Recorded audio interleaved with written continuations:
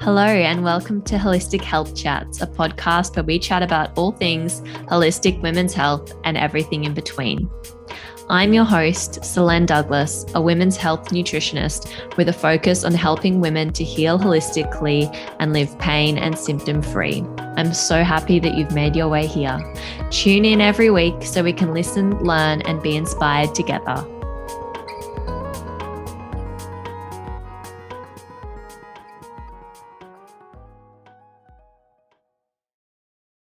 This month on Holistic Health Chats, we are shaking things up. There will still be regular weekly guest interviews, but I've added a few special surprises. In today's episode of Holistic Health Chats, I'm actually doing a little solo number. I wanted to take the opportunity to expand on a recent Instagram post titled 9 Things That Need to Change in the Standard of Care Being Provided to Girls and Women. It caught a lot of attention, so my guess is that this is something that resonates with a lot of you. Now, I want to get in before anyone else does and say that, of course, some of you will have anecdotal stories that disprove some of the things that I'm saying, or outliers that don't align with the examples I give, but these are exceptions. I know this from my clinical experience. I know this from my client stories. I know this from speaking with other practitioners and also GPs too. So these are 9 of my top frustrations with our standard of care. And I want you to know about these so that you can be empowered to ask questions and ultimately experience better health outcomes. Before we get into today's episode, I just wanted to draw your attention to something exciting. Later this month, I'm hosting 2 free online workshops. Together, we will explore the reasons for your premenstrual symptoms and the solutions so that you can live pain and symptom free. If you'd like to register for one of these, head to the show notes and you'll see the link there. Without further ado, let's get into this solo episode. Hello, and welcome to another episode of Holistic Health Chats. Today's episode is a little bit different from the rest. It is just going to be me talking, and we will be doing a couple of these throughout October. So stay tuned because there'll be more of these bonus episodes. We will still have the regular ones with guests as well, but just throwing in a couple of extra ones. And these are all going to be centered around hormones and women's health. So first, we're going to talk in this episode about what I believe the 9 things that really need to change in the standard of care being provided to girls and women. So I posted about this on Instagram recently and so much interaction. So I thought it's obviously a great topic. You guys want to chat about it. So let's do it. So number 1 was providing menstrual health education at schools and educating parents too. And I noted that no, this is not the same as sex ed. So let's dive into this. So many of the women that I speak with in clinic, doesn't matter what age, they could be anything from 23, 25, 30, 35, 40, 45, 50, and even 60. And more often than not, they unfortunately have no idea about their menstrual cycle. When we get into talking about the hormone section of, say, the initial consultation, and I'm asking questions like, so, is your cycle regular? How long is it? And what's the actual length of your period itself and things like this? Inevitably, I'll get questions like, so what is day 1 of your period again? Is that the day after your period stops, or is it the first day that you bleed? And it's not your fault for not knowing these things at all. It shows a really huge gap in our education system, I believe, and also the education being provided to parents, because even my mum, who I believe is very, very open-minded and sort of alternative, I really can't remember her having any great conversations with me around getting my menstrual cycle, what it meant, how it would affect my moods or change my behavior and things like that throughout the month, and the differences that I would feel. I can't remember any of that really. I just sort of remember it being a bit of a non-event, and then inevitably being prescribed the oral contraceptive pill not too long after that. And that story, I know from talking to women in clinic, is not uncommon. And it also goes to show that, our parents' generation also weren't provided that education. So it's not to blame them at all. It's really just to say that there is this huge gap between what we really need to know, what's fundamental biology really about a woman's body, and what we're actually educated on in school. And I just think it's sad to, be talking to a 20, a 30, a 35, a 40-year-old woman and them still have missing pieces about how their body works and really what it means to be a woman. And so there are changes happening. I've seen a couple of great people online who are educating in our schools, but I really do think it has a long way to go. And I think that part of that needs to be an education piece around how we actually need to take care of our hormones, because unless you're working with a practitioner, or unless unfortunately you're experiencing hormonal challenges, it's not usually a question you're going to ask or, be provided the answers to. So if we had that education earlier on, I think that it would lead to huge changes in the health outcomes of young women in both areas of fertility and just enjoying life and not being wrapped up in these horrible period symptoms. Number 2 is that we always need to be providing informed consent about the risks and possible side effects of hormonal birth control, whether that be a Mirena, a copper IUD, the oral contraceptive pill, whatever it is.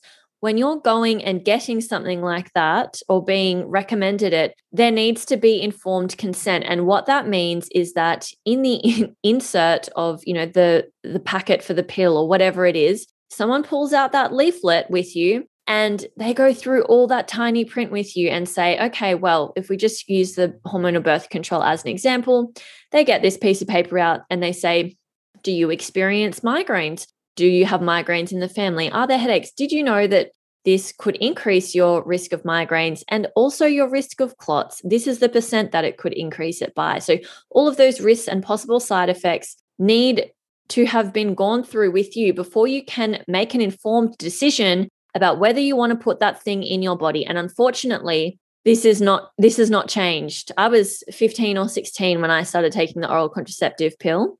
I've done many things since I was that age. And I'm telling you that from talking to women in clinic, unfortunately, for the most part, that has not changed.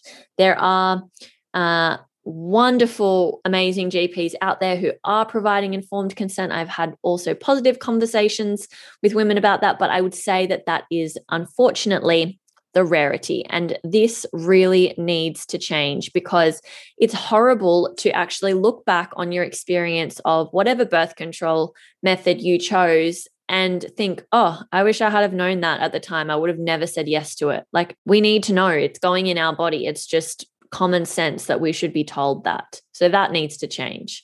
Number 3 is we need to be educating women with insulin-resistant PCOS on the role of diet and how they can reverse insulin resistance through diet alone before being prescribed metformin. So for those of you who don't know, PCOS is a hormonal condition. There's a few different drivers of it, and what we mean by that is underlying causes. But conventionally, if you're going to go and see a GP about it, the only really recognized cause of PCOS is insulin resistance. And insulin resistance is really a condition of poorly controlled blood sugar over a long period of time, which leads to dysregulation in a hormone called insulin, which leads to problems with ovulation and an increase in hormones like testosterone. And so you get all of these symptoms from that. Now, Metformin is a drug that is prescribed to people with diabetes because of their issue with insulin, basically overproducing insulin. Now, I just want to get one thing clear, that taking metformin does not make you not insulin resistant, but changing your diet, if you do actually have insulin resistance, you can reverse it. I just don't understand what's going on here, that the standard of care at the moment is that, okay, if we have a woman with PCOS and she has insulin resistance, we won't really talk to her too much about how her diet and the things that she's eating are actually causing that insulin resistance. Instead of addressing that thing she's doing every day, which is causing the problem, which is causing the hormonal issues, let's actually just prescribe metformin instead, which is not going to fix the issue actually at all, and actually makes some women have side effects and feel sick and so on and so forth. So again, just what is going on there? That really needs to change. And unfortunately, I have had women who have experienced or experiencing PCOS for years with insulin resistance. And I ask them, what education have you been provided around how your diet and what you're eating is actually causing this situation, or not causing, but part of the problem? What? None. I've done a bit of reading online, but I was never talked to about it.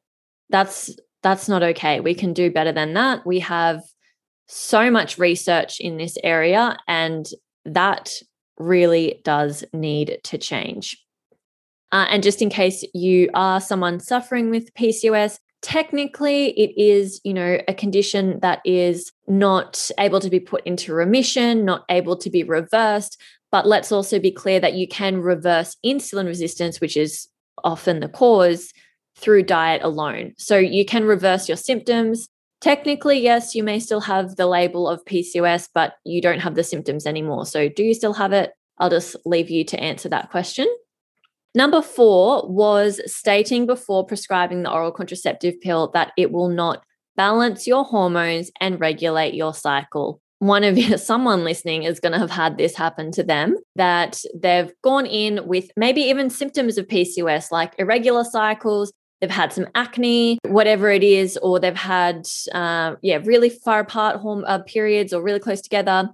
And they've been told oral contraceptive, it's great. It'll balance your hormones and regulate your cycle. You might get a withdrawal bleed every month. So it might look like you are having a regular cycle. But let's also just be clear that the oral contraceptive pill shuts off the communication between your brain and your ovaries.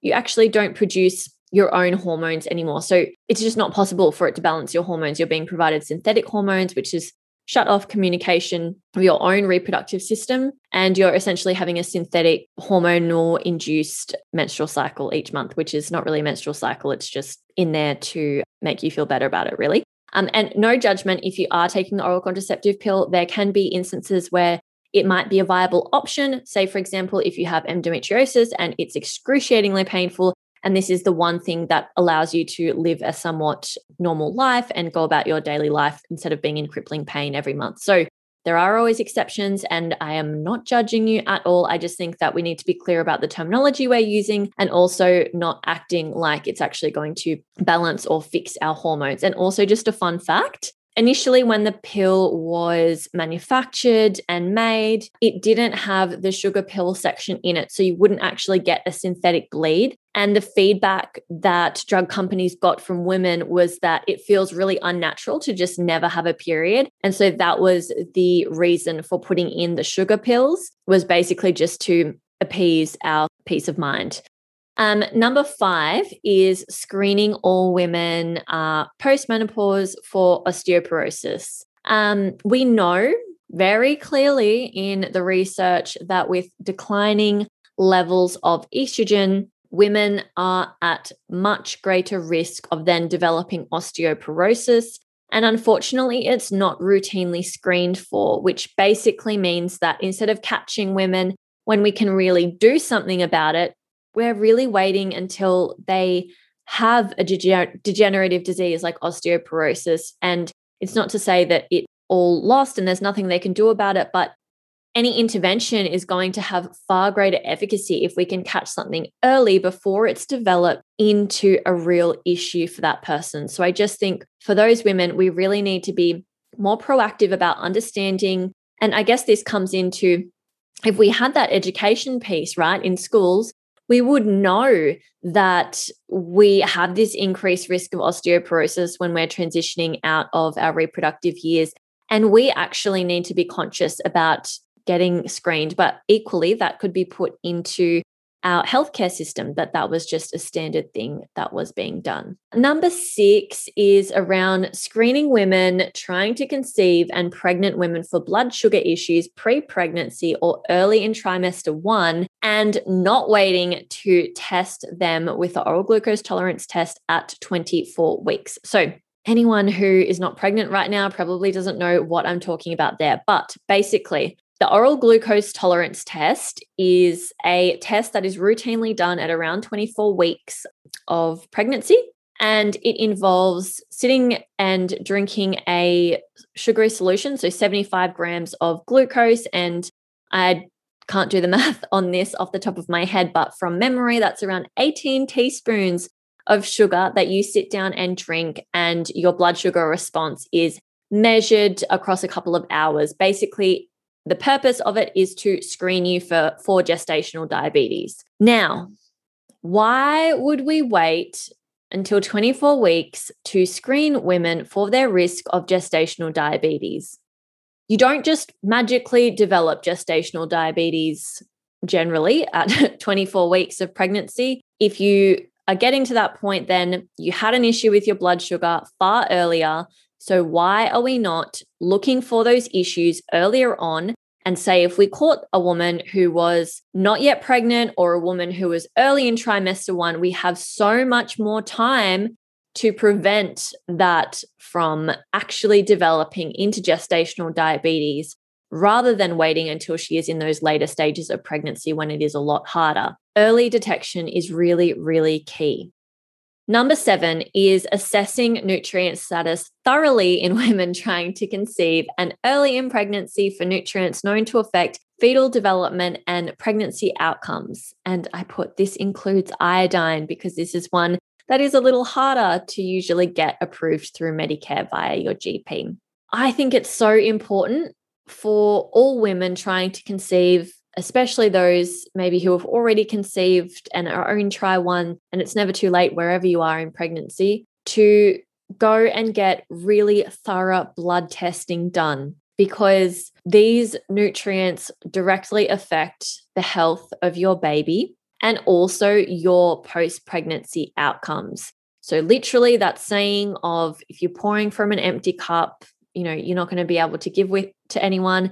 It's essentially the same thing, right? If you are starting pregnancy off nutrient deficient, it's going to be really hard, and your body will usually give the baby everything it needs at the expense of your own health. So we know that, say, in pregnancy, the body is able to actually start leaching things like calcium from your bones in order to give them to your baby. So it's really important for us to actually assess nutrient status thoroughly. And I don't just mean iron, I don't just mean your full blood count, like really looking at all your key nutrients. And I marked especially iodine, or including iodine rather, because as I said, it's not something routinely included under Medicare. And it really should be, because it is a very common deficiency, not just in Australia, but worldwide. Up to 40% of the worldwide population, is iodine deficient. And iodine deficiency remains one of the leading causes of developmental delays in children. So I think it's really important that we screen these sorts of things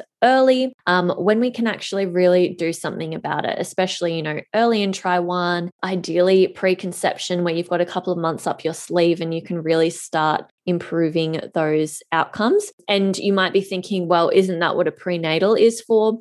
Yes and no. So a prenatal is basically a little insurance policy, ideally on what you're already doing with your diet. So the dosages in a prenatal, apart from something like folate, are not necessarily high enough to correct a nutrient deficiency. they're enough really to provide a little insurance policy if your diet is not amazing on some days, or just to sort of top up those nutrient levels. But for example, if you have an iron deficiency already, your prenatal is really just not going to make the cut. If you have a zinc deficiency already, it's definitely not going to make the cut, right? So that really needs to be addressed. We just need to be aware of these things and getting that proper testing done. And for most testing, it's all able to be approved through Medicare via the help of your GP. Number 8 is screening all women trying to conceive and those in Try-1 for iron deficiency. As the literature shows that only 20% of women actually start pregnancy with adequate iron stores. And at the moment, it's my understanding that it's the standard to wait until 28 weeks to screen women for iron deficiency. And again, my question is, why are we waiting? So what we know from iron physiology in pregnancy is that basically, in very basic sort of layman's terms, the best your iron will ever look during pregnancy is in trimester 1. So from 1 to 12 weeks, there on out, it's basically a slow downhill spiral of your iron levels. So that's why it's so crucial, ideally, to get them done before you're pregnant, but we don't always plan these things, or, we get swept up in life. So getting that testing done early in Try-1 gives us a really good understanding of where you're sitting and whether we need to include a supplement and how often we need to actually be checking in on your iron during pregnancy to track its progression and how quickly it's falling as the pregnancy progresses. So really important that we get that done earlier and not waiting until basically your iron is going to look the worst it's ever, one of the worst times it's ever going to look at 28 weeks. And just also there's a lot less that we can do about it at that point because your baby's needs have really started to ramp up by that point in time. And also you've got this thing happening called hemodilution, which is basically where you have more fluid on board. As you can imagine, the baby's growing and your body is growing at the same time. And so that actually makes the iron that you do have available look worse than what it is. So again, we want to have that reference point. What was it at Try-1, Try-2, Try-3, and so on and so forth. Number 9 is that we need to be screening women trying to conceive.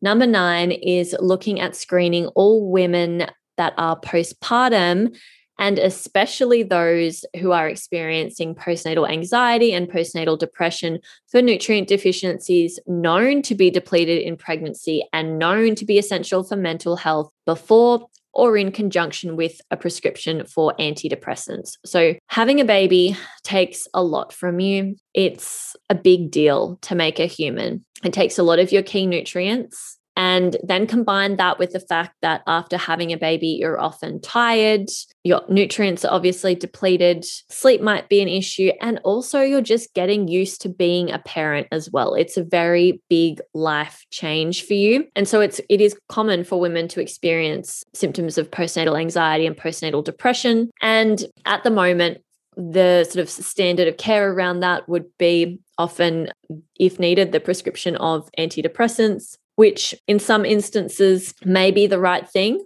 But I believe that we should also be looking at checking for nutrient deficiencies at the same time or before looking at antidepressants, completely depending on the person and their wishes and also the state of their mental health. So nutrients like B12, like iron, like zinc, these are all crucial for your mental health and known to be depleted in pregnancy.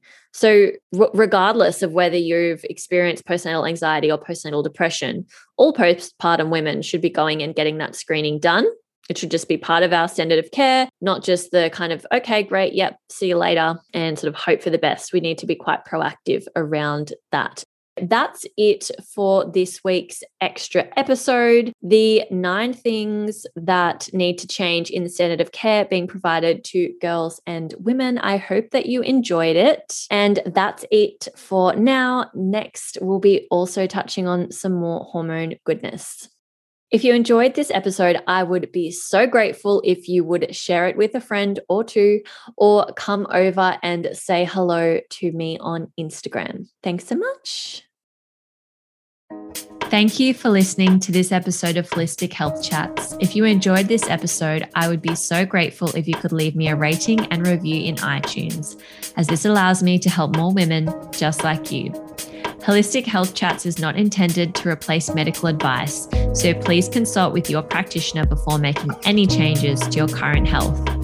If you are ready to take your health to the next level and would like some personalized support, the next step is booking in for a complimentary health chat.